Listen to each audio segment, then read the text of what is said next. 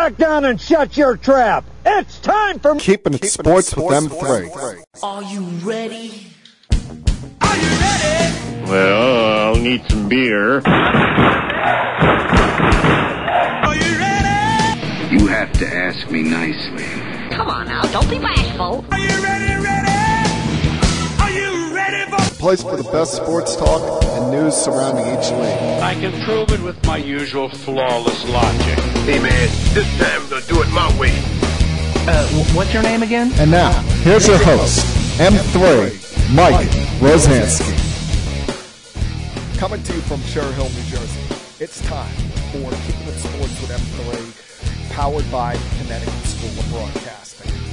Good afternoon, everyone. Hope everything's going well for you here on this Monday, the 19th day of September. Hope you've all been having a great day, having a great week in what is the continuation of the longest summer vacation, as I've referred to it, in my adult life.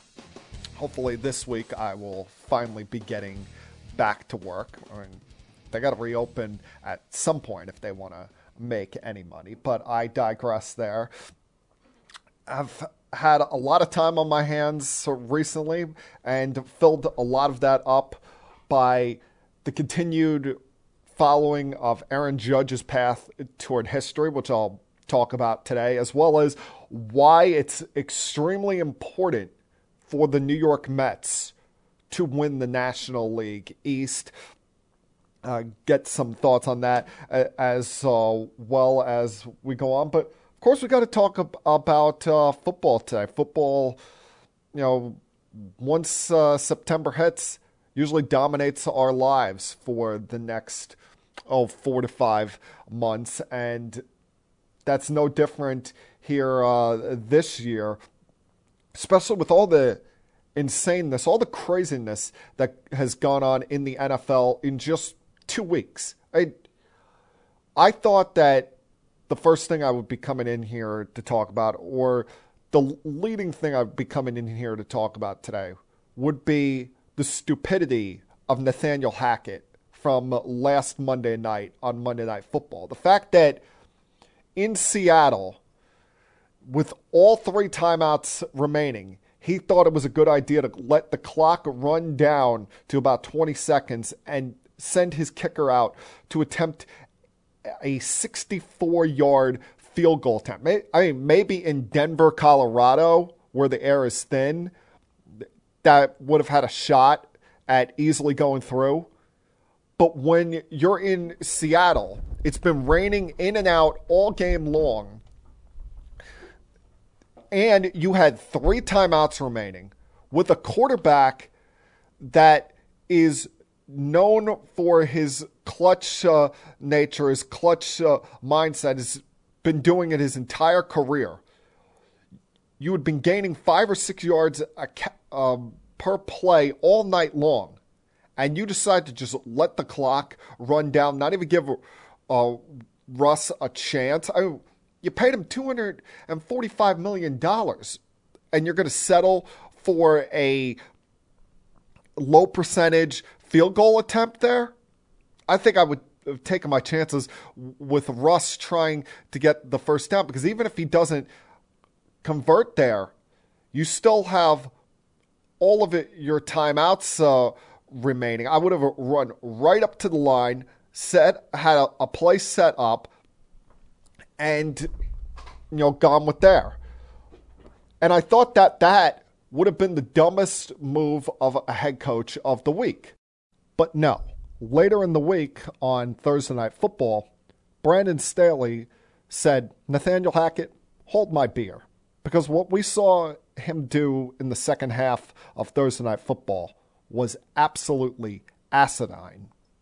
Through his 1 year and 2 games of experience as a head coach, we've learned a couple of things so far about Brandon Staley. We've learned that he is a risk taker and at times is not conscientious of his surroundings, not conscientious of what's going on in the moment. And sometimes things are going a little bit too fast for him. The fact that, the Chargers, the scoreboard wouldn't tell you this, but they were dominating this game offensively. Had, at one point, a time of possession control of like about 12 minutes there, especially in the first half of the game, was moving the ball up and down the field pretty well.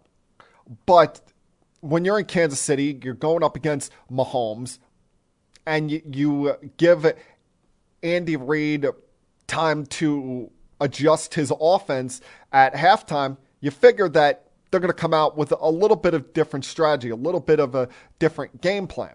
Still, Chargers offensively seem to have things working all night long, even without Keenan Allen missing this game due to the hamstring issues.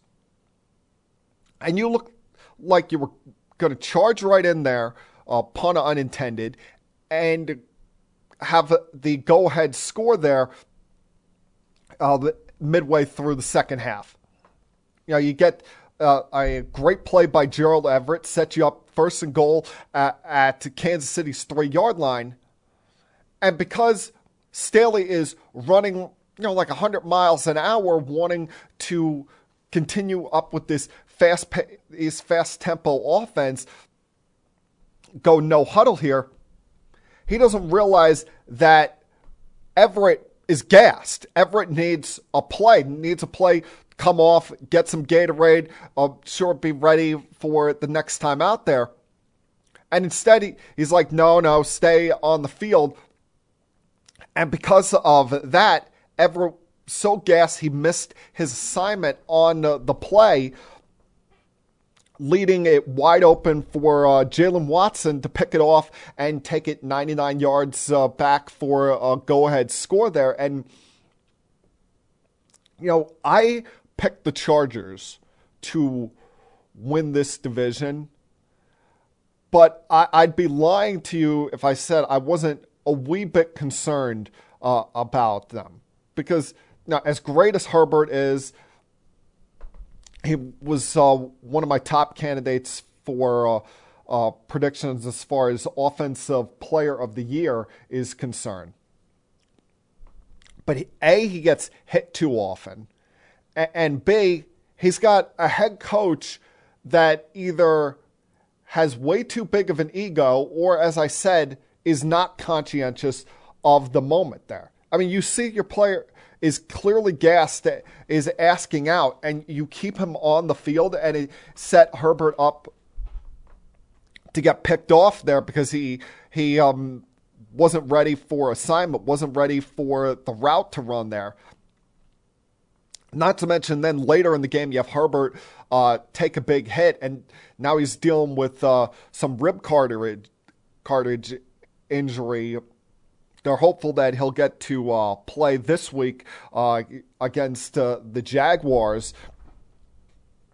But that remains to be seen. We won't see that until the middle of the week. But it was just kind of a crazy beginning to what was a crazy week, too. I mean, you had some unexpected, unpredictable comeback victories yesterday.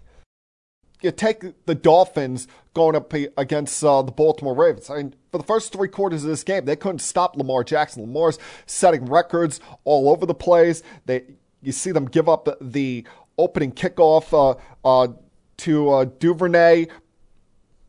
They're down 21 entering the fourth quarter, and you're thinking, this is going to be a 1-1 start, a bad loss here on the road in conference. And then all of a sudden, Tua came to life. After having 2 interceptions in the first half, he couldn't miss in the fourth quarter. Him, Hill, and Waddle were picking the Baltimore Ravens defense apart. And I'm watching this on the red zone. I'm like, how are they leaving Tyreek Hill so wide open downfield? I mean, back-to-back drives with over 50-yard bombs to him. And it felt like watching the Ravens like they had somewhat fallen and couldn't get up. They almost at times, they're looking around at each other like, what the hell happened here? And I'll tell you what the hell happened here. Tua Tagovailoa happened. And you're happy for this kid because it's a year where it's a make it or break it kind of season for him. But now he's finally got weapons. He's finally got an offensive coach there. And in your first 2 weeks, you come away with a division win over a team or a franchise, that had dominated this division for the better part of the last 20 years. I think that time has come and passed. And you beat a Baltimore Ravens squad where, everyone knows the story behind Lamar, that he's playing for a big contract extension at the end of this year. But you would think that kind of game is crazy enough to have that on a Sunday. But the fact that we would have two more endings like this, whether it be, the Cardinals pulling off the shocker against the Raiders, and I don't have any friends that are Raider fans, but I'm sure that Raider fans are in a stunned silence today, because them, much like the Ravens, had this game in control, thought it was in the bag.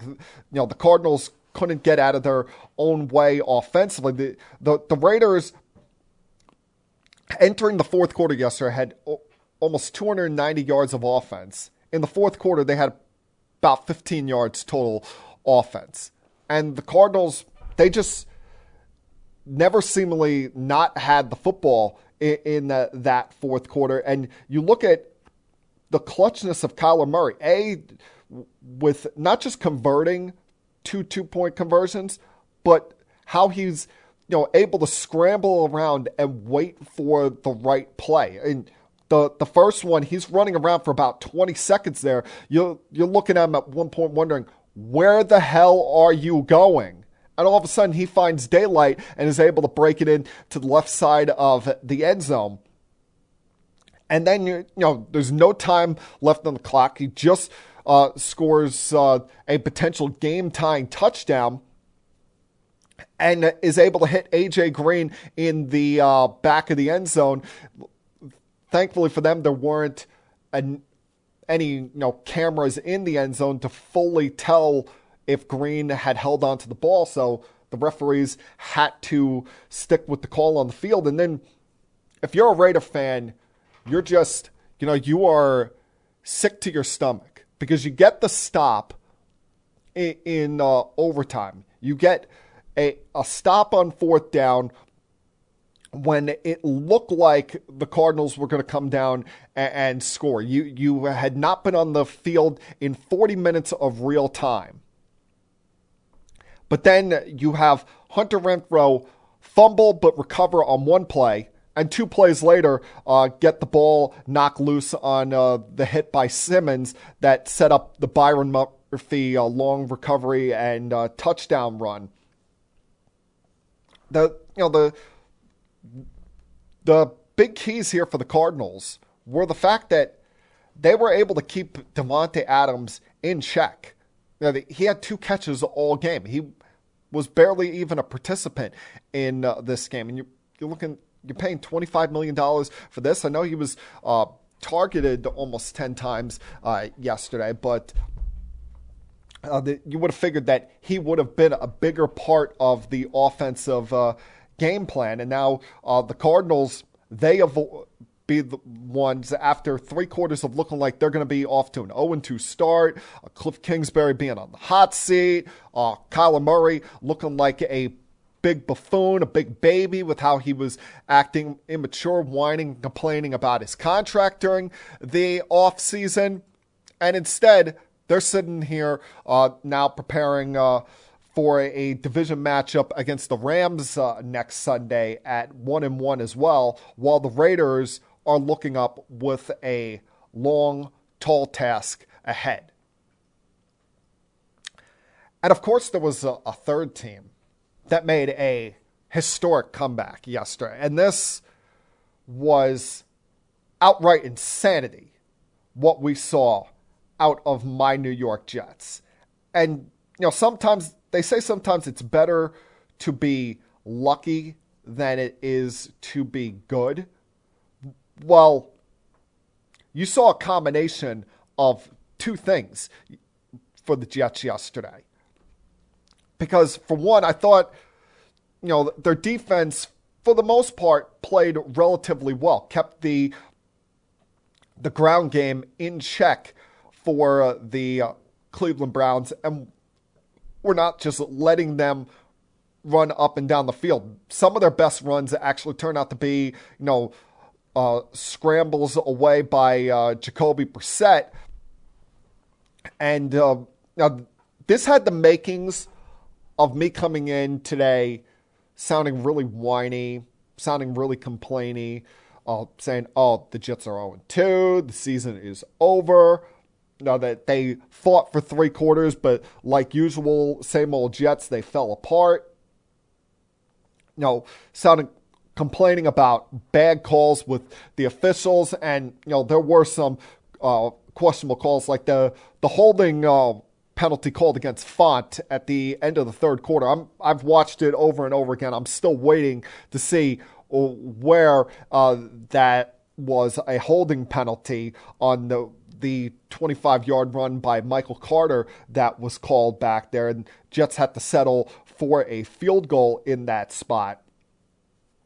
But they got very fortunate in the final 2 minutes that the Browns, much like Nathaniel Hackett last Monday, much like Brandon Staley on Thursday night, had a brain cramp. Lost complete conscientious idea on the situation surrounding them. Had really no clue on how to handle prosperity. Because you look at it, we're at the 2-minute warning. The Jets have no timeouts remaining. All the Browns have to do is get a first down, and the game is over. And Nick Chubb, rather than when he converts the first down, rather than stop, take a knee, and get in victory formation, he decides to run into the end zone to try to pad his stats. And the football gods, as they sometimes tend to, looked down on the Cleveland Browns and said, no, we are not letting you win this football game today. Because from there, you had York miss the extra point. And then the Jets finally had some very un-Jet-like moments happen for them. Corey Davis breaks through busted coverage, is wide open down the field. Flacco hits him for a 65-yard touchdown. And then on what is one of the lowest percentage plays in the NFL, they actually recover, an onside kick. And I'm wiping my eyes, saying to myself, am I believing what I just saw here? You got Justin Hardy make the tackle there, keep the ball in bounds, and then they're able to recover the onside kick. And I'm thinking, no, this is too good to be true. Flacco's going to get a strip sack at some point here, going to throw an interception, but no. He continued the consistent, solid play he had on the day after a week in which myself and many other Jet fans around the country were screaming, begging for Mike White to be put in there at quarterback. Flacco, turned back the clocks a little bit and had a phenomenal performance.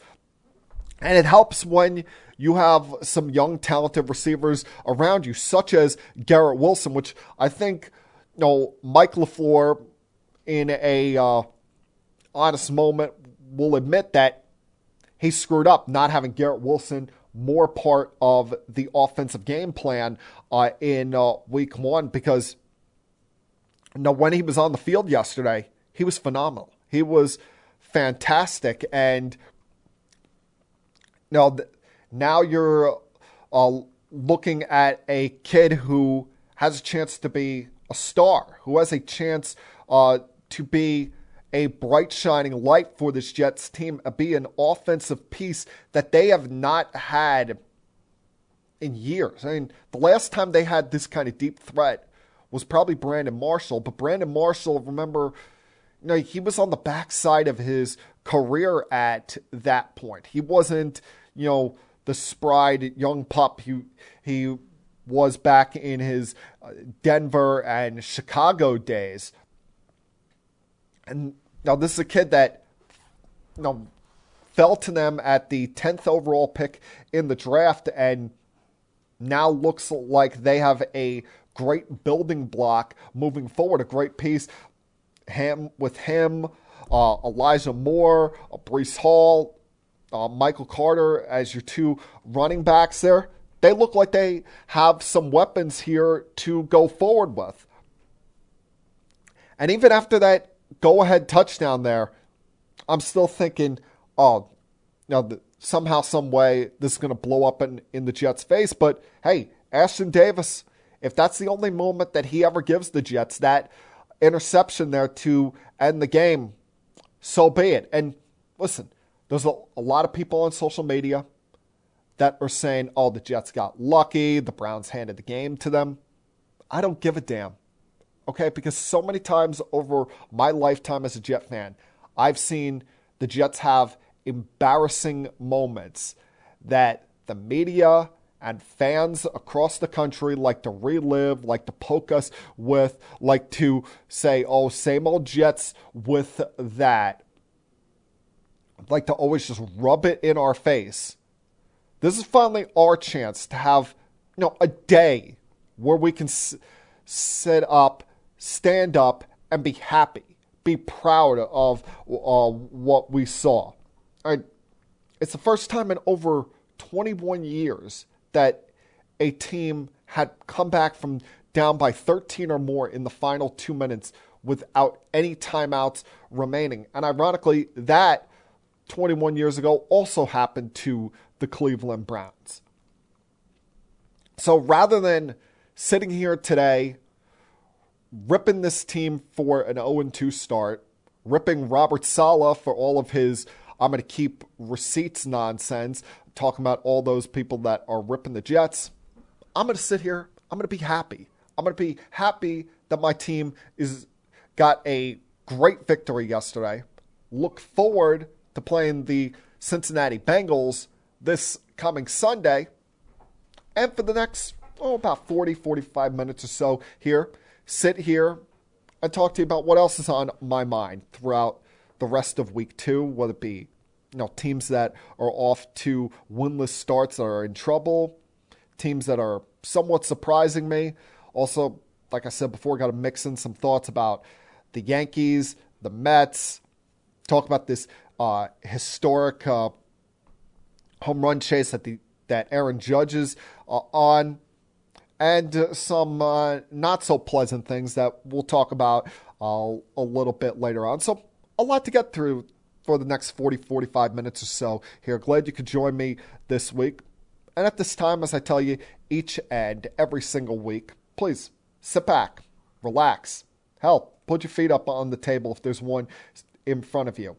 And continue keeping it sports with M3. I'll be back.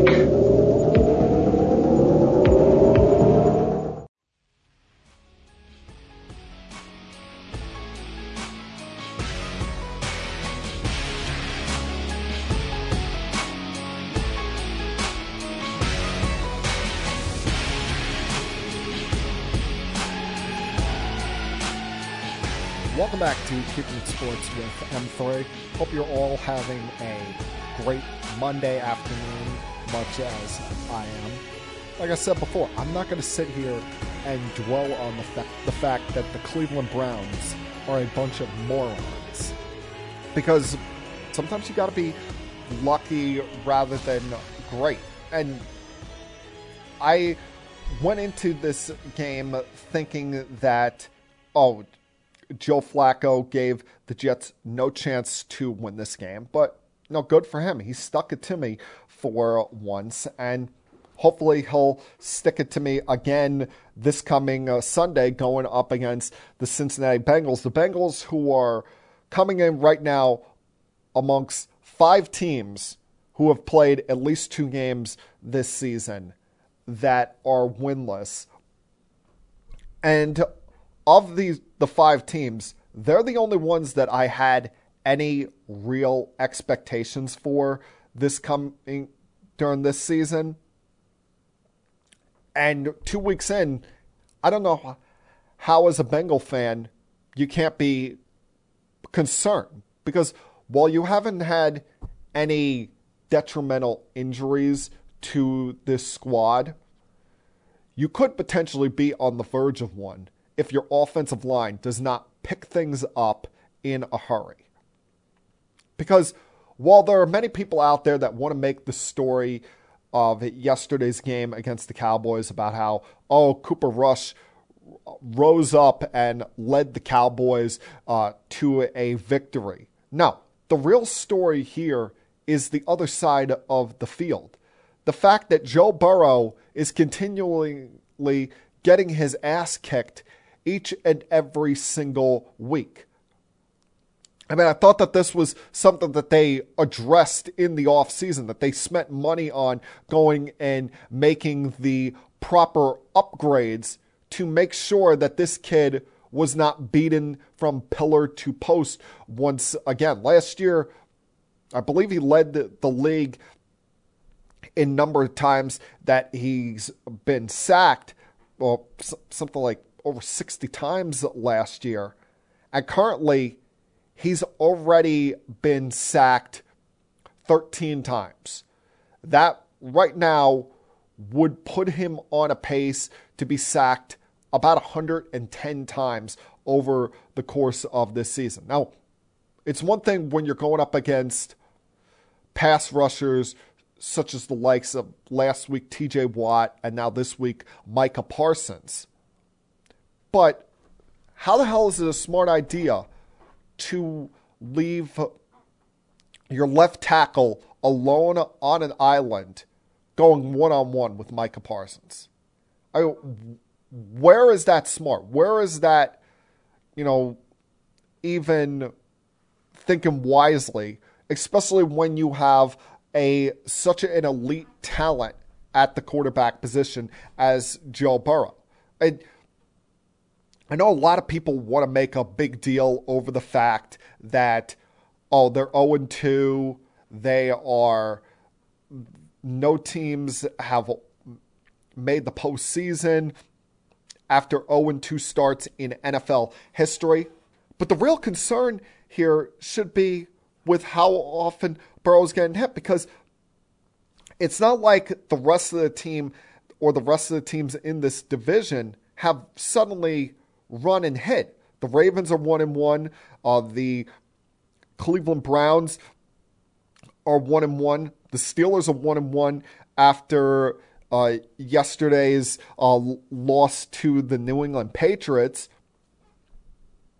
So it's not like this division is just going to completely run away from them. Plus, they're going up against the Jets this Sunday.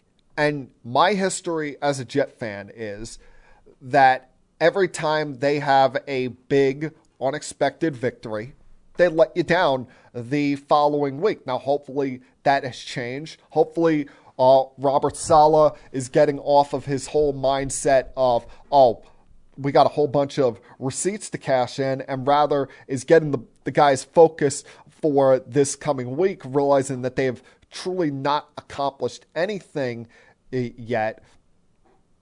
But hey, if that offensive line for the Bengals is going to continue to play like this, the Jets definitely have a shot, definitely have a chance. You look at this pass rush. I mean, Quentin Williams, I know he got a little banged up yesterday, has played as well as any defensive tackle in the sport. And, the Browns talked about going into yesterday's game. That was a big concern of theirs, the Jets defensive front, that, they're rotating 7, 8, sometimes even 9 guys in there on that defensive line, bringing a whole bunch of different looks to the table there that, if the Bengals offensive line does not show up this week, they could put Joe Burrow in a lot of trouble real quick. Now, looking at some of these other winless teams, and the Colts are clearly trying to get Frank Reich fired, even though that would be completely undeserving. I think, though, that what these first 2 weeks are showing, it wasn't just playing for the Atlanta Falcons. Matt Ryan looks just about done. And the fact that he's throwing 3 interceptions against the Jaguars, misreading coverages, thinking that the opposition is in a cover 1 when it's really a cover 2 and there's 2 deep safeties there. And with these interceptions that he's been throwing, he has not looked good at all this year. Now, the Colts had an embarrassing shutout loss to the Jaguars. You realize they have not won a game on the road against Jacksonville since 2014. And that includes a game in London during that time frame. I mean, that was just atrocious. But, none of these other teams that are winless so far, outside of the Bengals and maybe the Colts, I had any expectations for coming into this year. The Texans, figured that they would be in the mix to draft a quarterback high next year. Davis Mills is not their future at quarterback.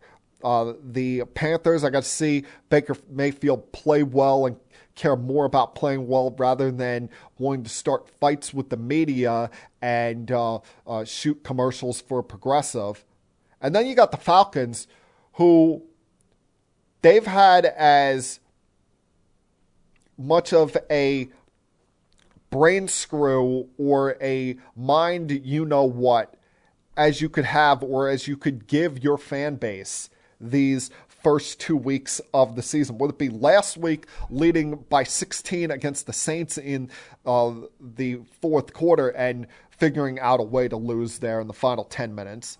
Or yesterday looked like they were going to get ramrodded, get blown out in LA, and then they decide to start to tease their fan base, take advantage of some of the Rams' blunders, whether it be Stafford's 3 or a second interception there, and giving the Falcons great field position for Mariota to drive in a touchdown, or they got to stop, force the Rams to get a field goal, drive down, get it within a 2-score game. Then you got Lorenzo Carter blocking a punt, and the Falcons decide not just settle for the extra point here. Let's go for a 2-point conversion, make it a 6-point game here. But they were not able to capitalize on Cooper Kupp's fumble at the 44-yard line because I think it was like 2 plays later, Mariota got picked off at the goal line by Jalen Ramsey. And then even when they get the football back for a last-second play, Mariota can't even get off a throw because he got sacked to end the game there. So that's got to be a pretty frustrating 2 weeks for Falcon fans, thinking first you're going to win on opening day and you don't. And then yesterday, I would have rather just got blown out, rather lost by 30 than waste my time and know that I was going to lose like that again, because things like that are the ultimate tease in the sports world. Now, a couple more things before I take another break here. Congratulations on the Lions getting their first victory of the year. This year, not making us wait till the month of November. There you go. Now, I said it last week, that team plays for Dan Campbell. There's something about him, as weird and wacky as he is, that he gets the best out of those guys. So I'm sure my old high school buddy Billy is pretty happy today, seeing his guys come away with a victory and seeing Aiden Hutchinson begin his march toward what I think will be a defensive rookie of the year kind of campaign with his first 3 sacks on the season.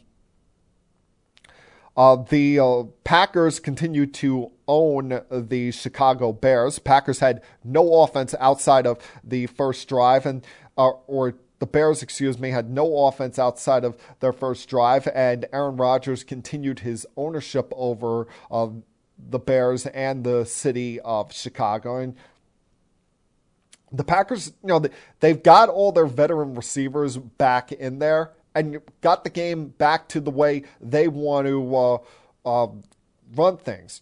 Having the two running back system that sets up plays down the field. They're not going to, dash down the field and have explosive plays like they used to with Davante Adams. It's going to be a little bit here, a little bit there. Occasionally, Rodgers will break off the big throw on either a busted coverage or a missed assignment that there is downfield. But the way they played last night with running the football and dominating on defense, that's the way they're going to have to play. And now they go into a matchup next week with a team that's kind of been their kryptonite the last couple of years in the Tampa Bay Bucs, a different Buccaneers team. Because so far, offensively, they have not looked explosive. But a Bucs team that, hey, Bill Parcells once said it. You are what your record says you are. And they're amongst the 2-0 teams to start this season. It wasn't pretty against the Saints, just like it wasn't pretty against the Cowboys.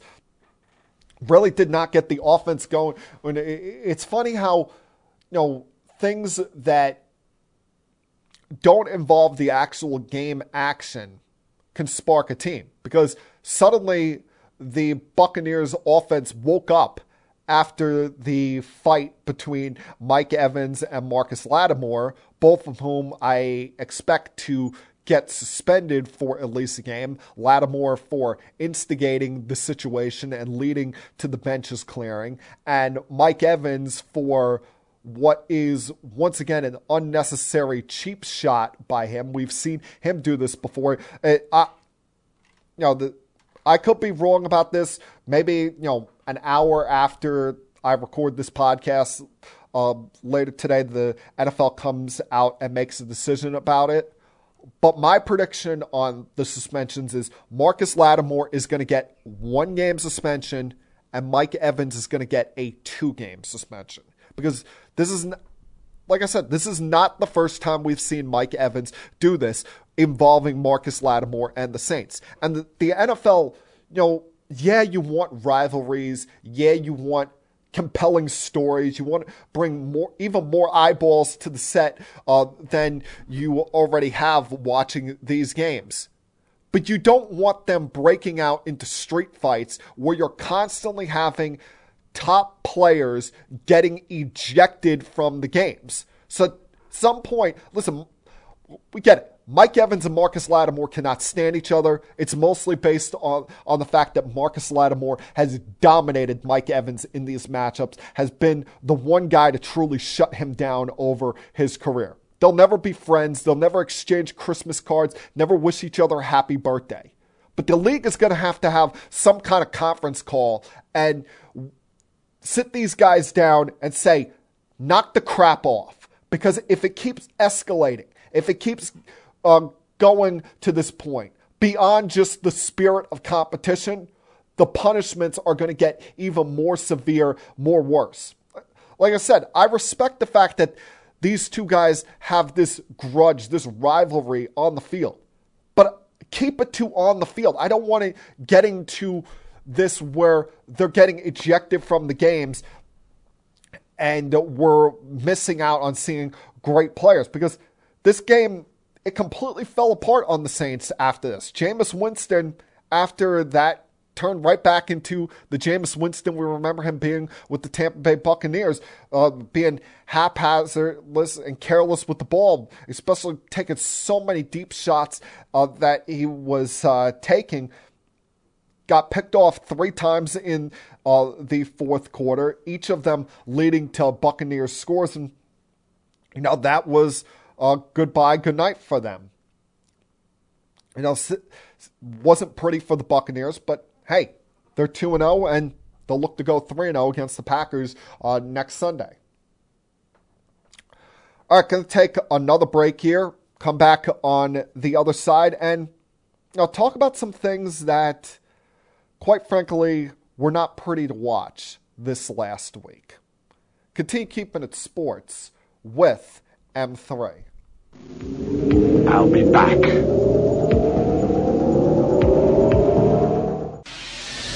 Connecticut School of Broadcasting founder Dick Robinson. You know, the media business has changed a lot since we opened our doors in 1964. Now media content is everywhere, on air, online, on the go. More than ever, companies are looking for people to help drive this new media. At Connecticut School of Broadcasting, you'll get hands-on training on the latest software and equipment in a matter of months, not years. Connecticut School of Broadcasting has placed thousands of grads in broadcast media careers. It's all about versatility. You see, at a radio station, if you also know how to shoot, edit, and post videos, you become a pretty hot commodity. That's the training you get at Connecticut School of Broadcasting. Connecticut School of Broadcasting, with locations up and down the East Coast, from Massachusetts to Miami. Call 1-800-TV-RADIO or log on to GoCSB.com. Connecticut School of Broadcasting, the nation's oldest and largest group of broadcast media schools, redefining training in radio, TV, and new media. Get trained. Get connected. 1-800-TV-RADIO.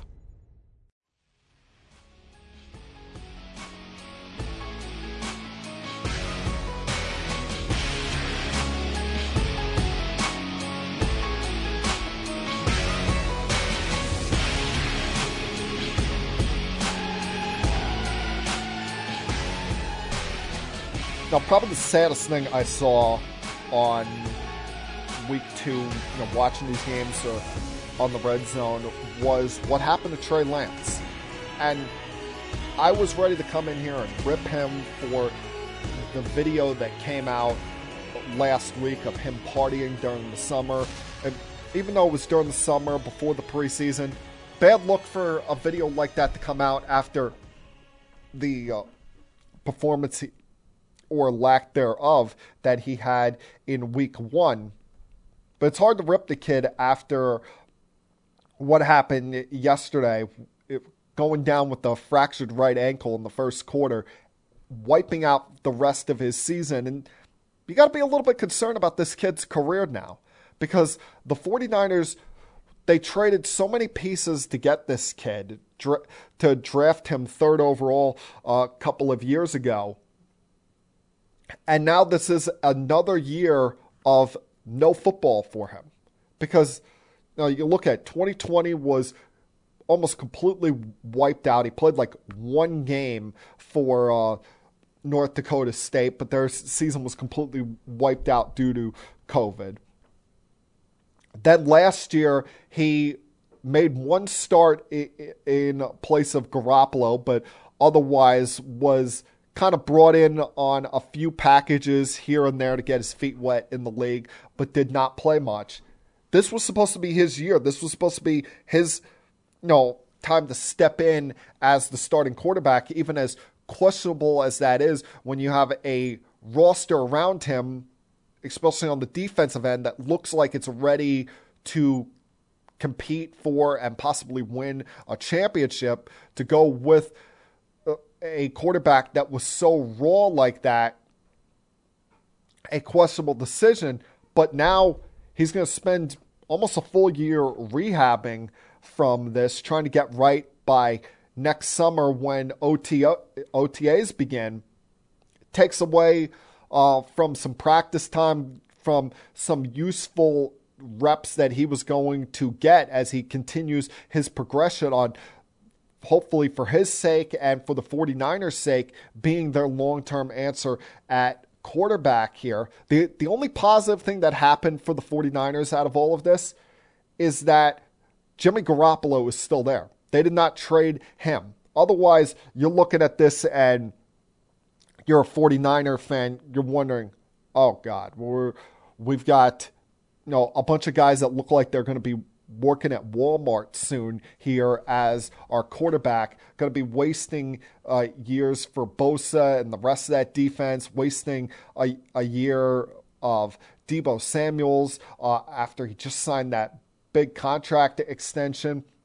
But what Garoppolo will do, while it's not going to light up the scoreboard, it's not going to light up stat sheets, you're not going to win your fantasy league because of Jimmy Garoppolo. He is what he is. He's a steadying presence out there at quarterback. He's a guy that has won about 75% of his starts in his career. Yes, there's been some health issues over time, but he's played a large percentage of the games that he's been potentially available for.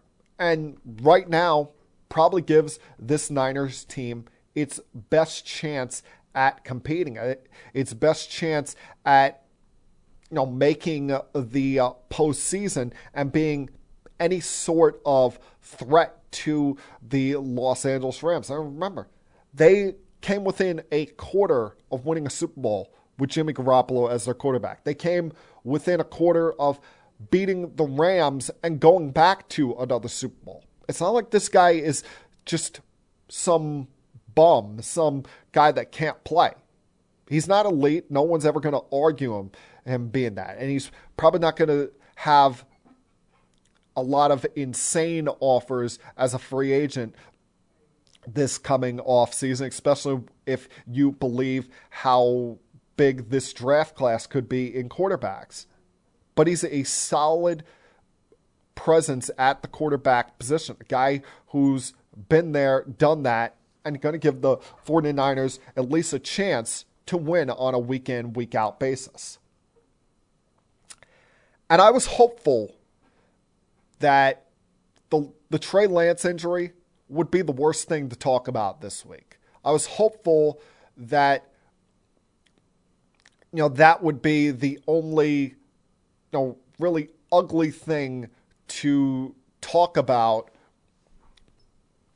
in this week in the sports world. But unfortunately, that's not the most disgusting thing I saw. There were more despicable things done off the field, off the court that just make you shake your head, make you wonder what the hell people are thinking. And two people I'm outright disgusted in, two people who are just outright sick human beings.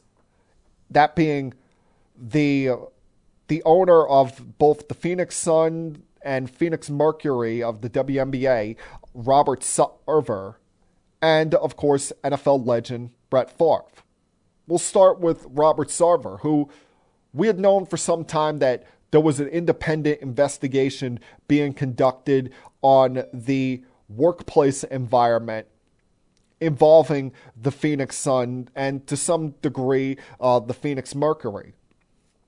And that there were past employers who had accused Sarver and members of the front office of racism, sexual harassment, misogyny, just all around disturbing things, including various times of, to me, the most disgusting word in the English language, if you want to call it that, the N-bomb being dropped. And finally, after an investigation was done, after the initial report came out, where there were, at least 70 current or past employers that were investigated in this, the independent investigation determined that he did use the N-word on at least 5 separate occasions in public. 4 of those being told by subordinates that he should not use. He sexually harassed and assaulted multiple male or female employees, or overlooked that happening in his company. Maybe not him directly all of those times, but there were occasions where he overlooked other employees doing that, and engaged in demeaning behavior toward employees. And all of that you would think would stand grounds for him to lose the franchise, for him to be kicked out of the NBA. But I think Adam Silver really dropped the ball here with the punishment, only fining him the maximum of $10 million and giving him a 1-year suspension. I mean, $10 million is chump change to this guy.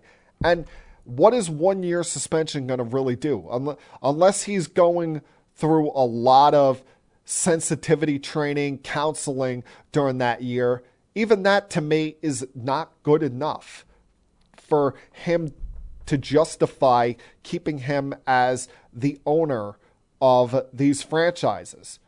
I've always respected the fact that Adam Silver, when he came in as the commissioner, had a very difficult task thrown at his feet almost immediately. And that was how to handle the Donald Sterling situation. And right away, without hesitating, within 24 hours of that video coming out from his girlfriend with all the racist and sexually disgusting things in there, he kicked him out of the NBA and immediately forced the sale of the Los Angeles Clippers. But why aren't you doing the same with this guy? Is it because of the fact that there's no video of it? Is it the fact that the public can't see this? Because what people forget about the Donald Sterling situation, pressure was also put on Adam Silver and the owners across the league, because that happened right before the start of the NBA playoffs.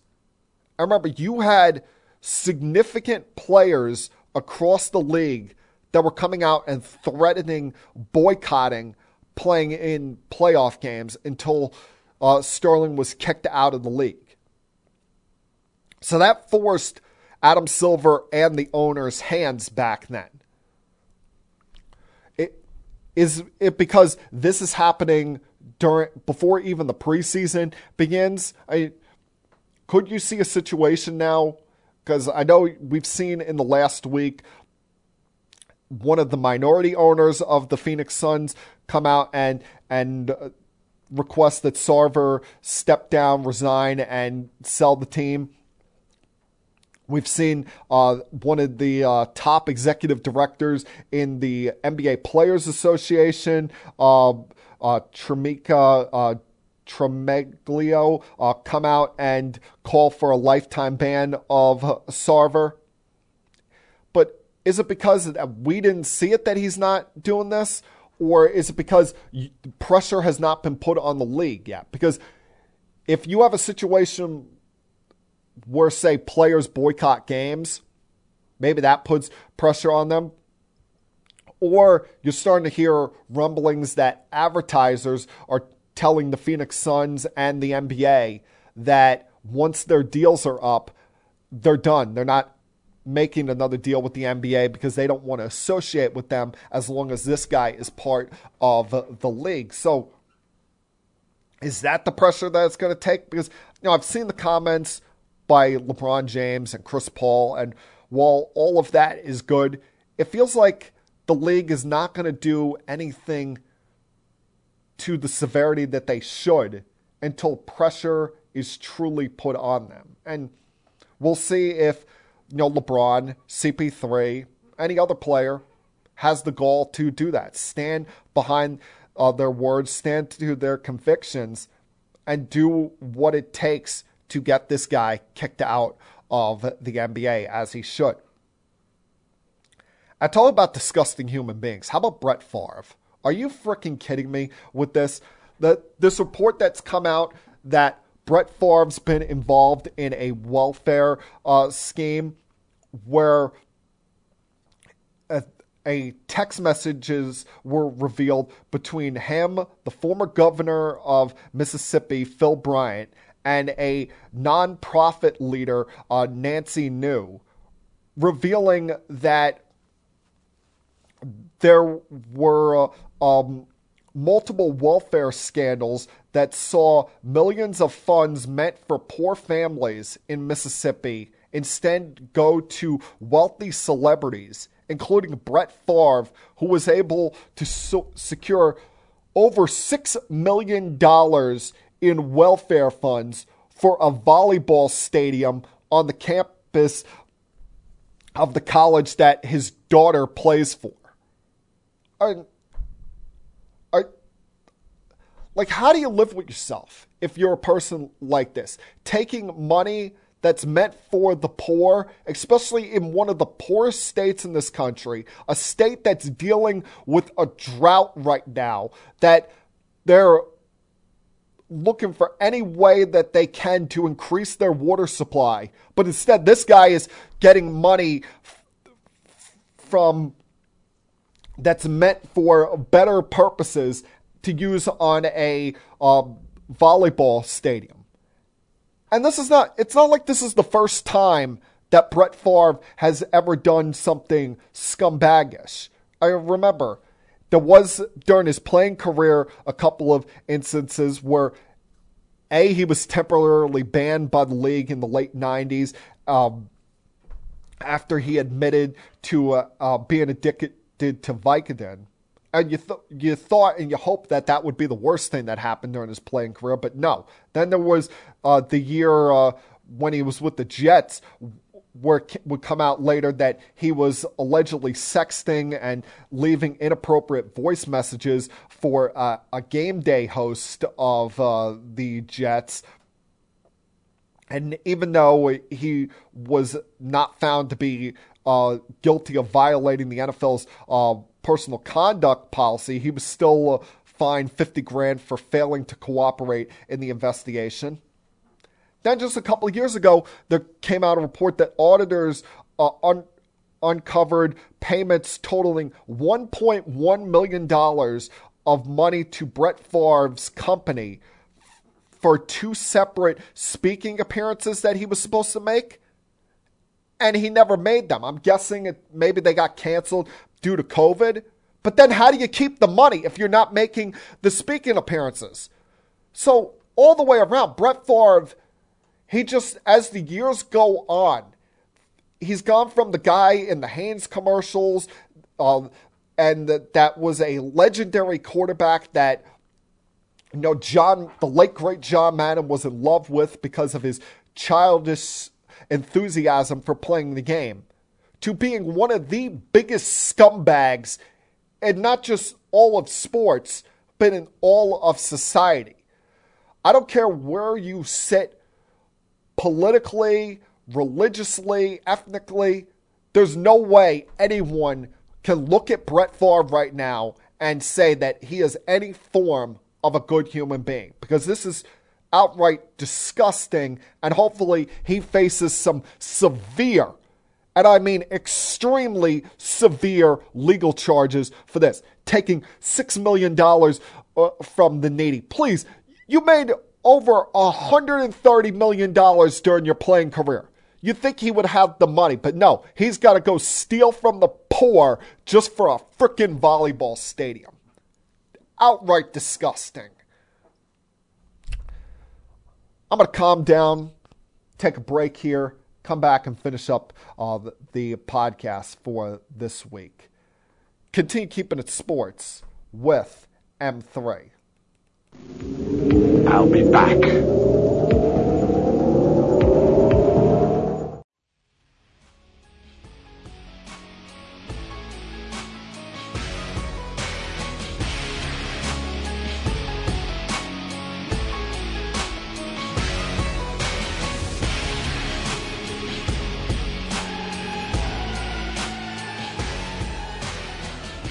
The stat that I'm about to tell you, or the fact that I'm about to talk about here.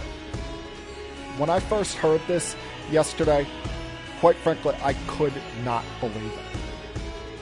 You guys realize that yesterday was the first time since September 27th of 2009 that the Jets, the Giants, the Mets, and the Yankees all won on the same day. You would have figured over 13 years, it shows how bad the football teams have been here, how inconsistent the Mets have been over time. But it shows over 13 years that you would have figured one time that these 4 franchises won on the same day. And for the Jets, it's the first time that they won a game in September since 2018. But hey, they're not the only football fan base that's in a positive mindset of positive vibes today. The Giants are 2-0. And while it hasn't been pretty to get to 2-0, you don't apologize about victories. Yesterday, the offense, especially from Saquon Barkley, kind of calmed down a little bit. It was more on the defense to win this game. And they did that. The Panthers were careless with the football in the first quarter, fumbled on each of their first 2 drives, and were very lucky to get the Giants to settle for field goals on both of those. But after that initial drive in the third quarter with DJ Moore's touchdown, the Panthers offense did nothing, held in check for the rest of the game. Mayfield was awful. They couldn't convert a third down to save their life.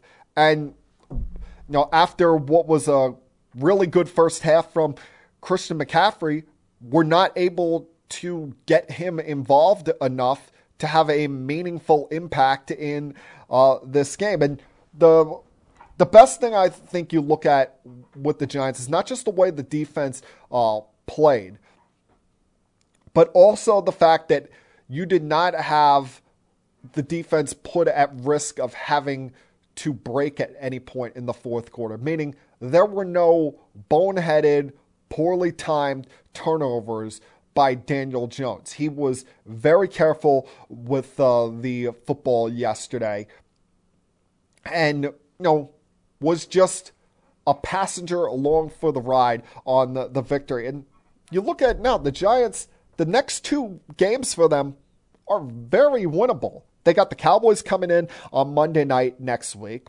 We'll see if Cooper Rush and company can play that well a second week in a row. Although a lot of yesterday's win, you got to credit to the domination of Micah Parsons. So hopefully the Giants realize that maybe we should throw at least a second guy at him and not leave our left tackle on an island against him.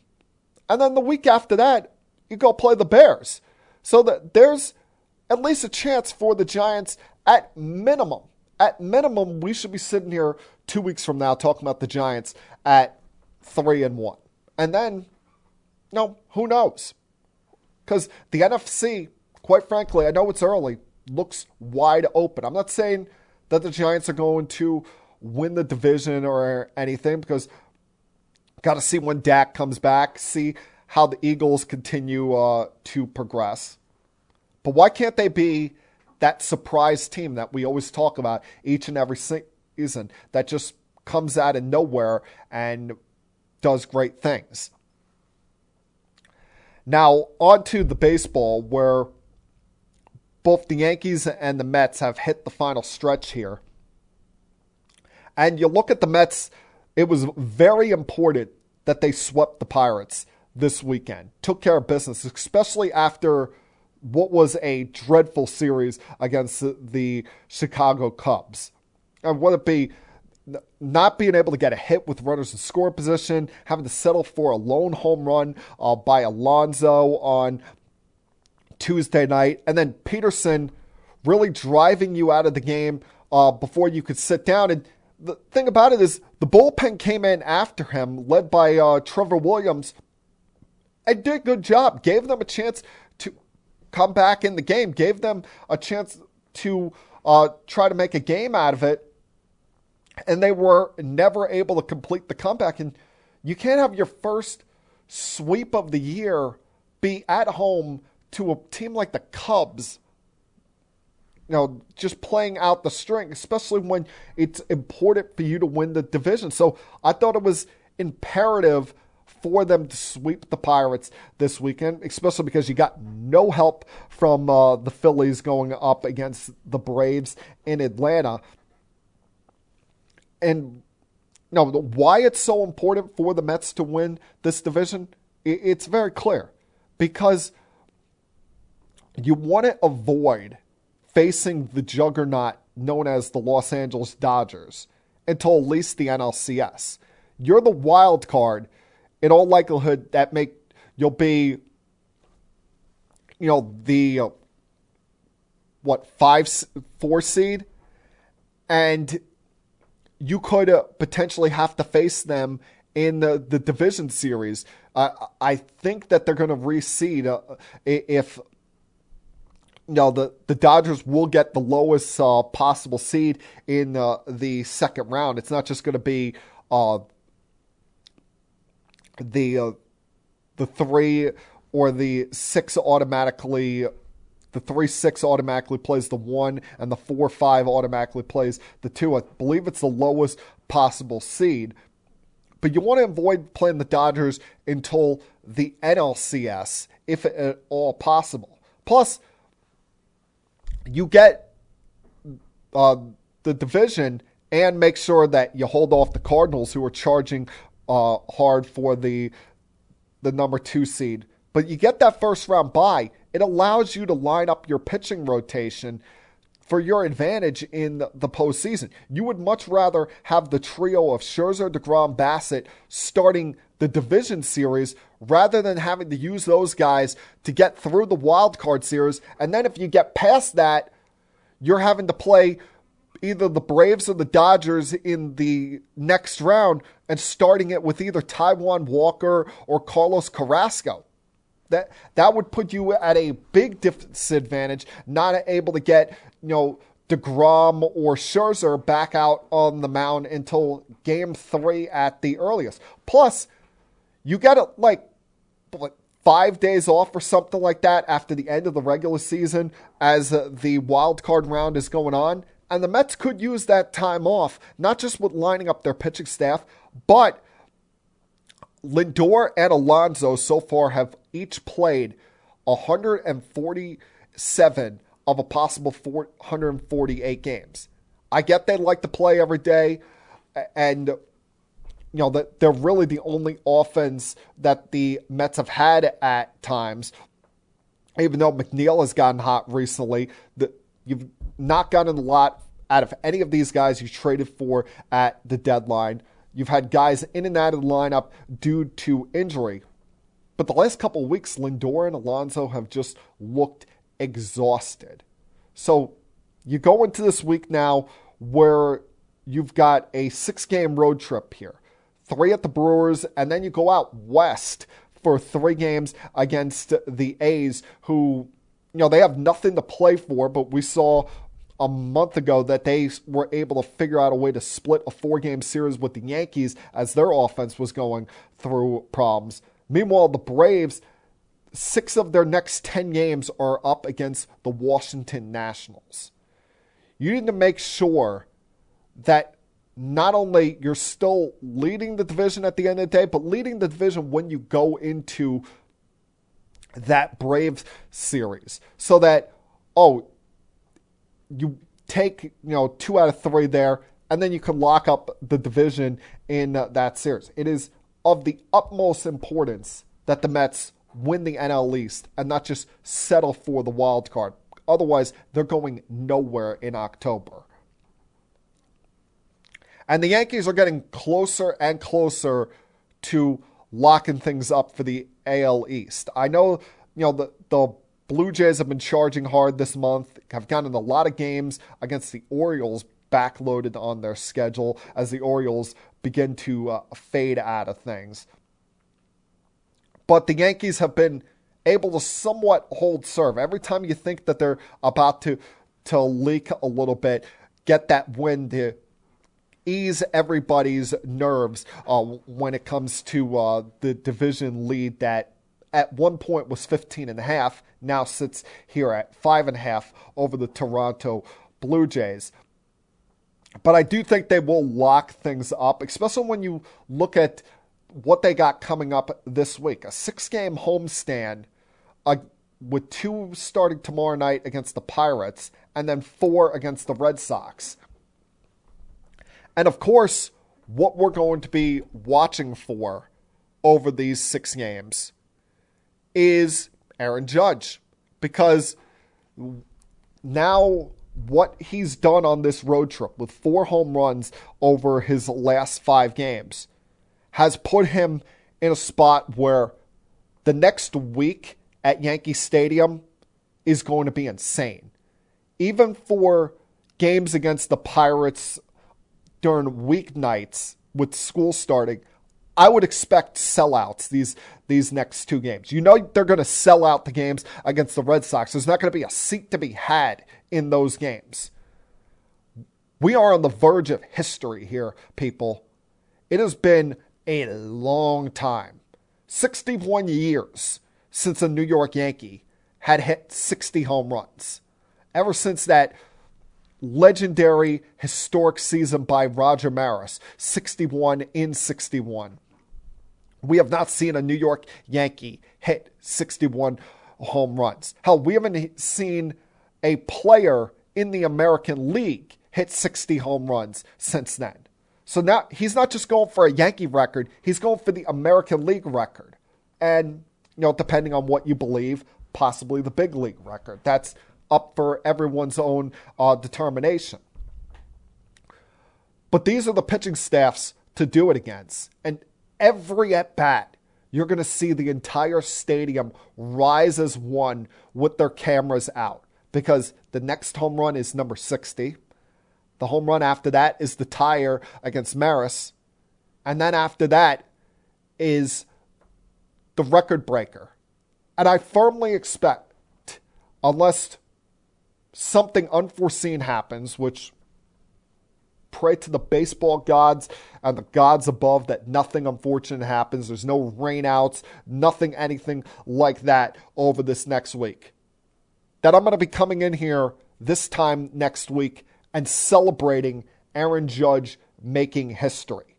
These are the pitching staffs to do it against. He has been on fire. He has set himself on. He's been not just on a pace where he's going to break records this year, but he has a chance at being the first American League Triple Crown in a decade since Miguel Cabrera did it with the Tigers.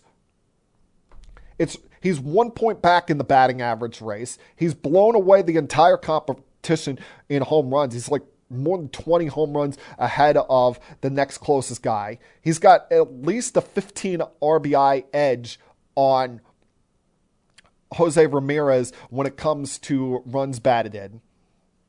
I don't know how.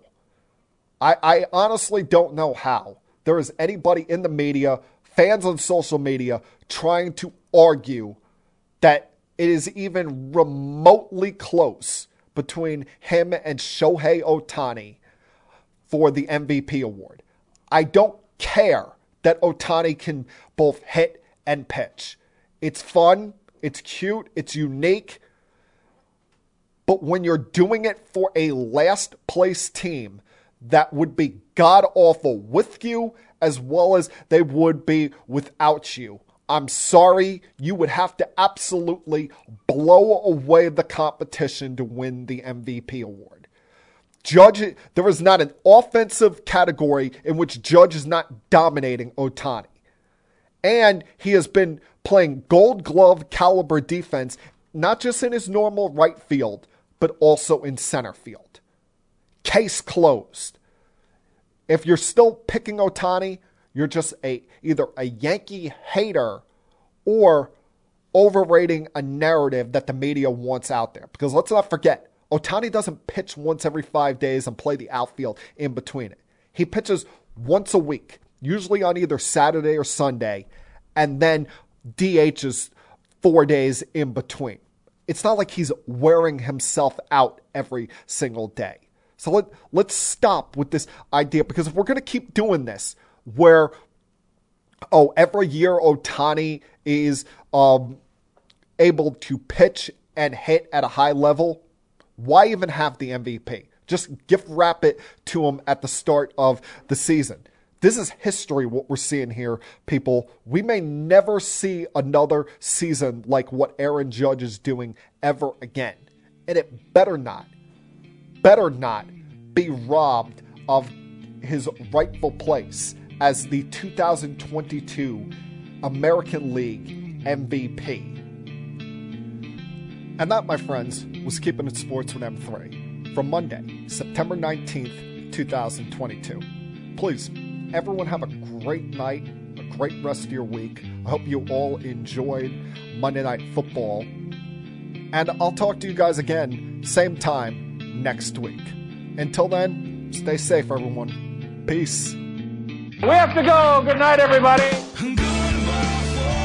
I have had enough of you! Thank you for all the fun. Thank you. Hey, shut up, will ya? I don't want to see you, I don't want to hear you, and I don't want to smell you. Now leave. I'll be back.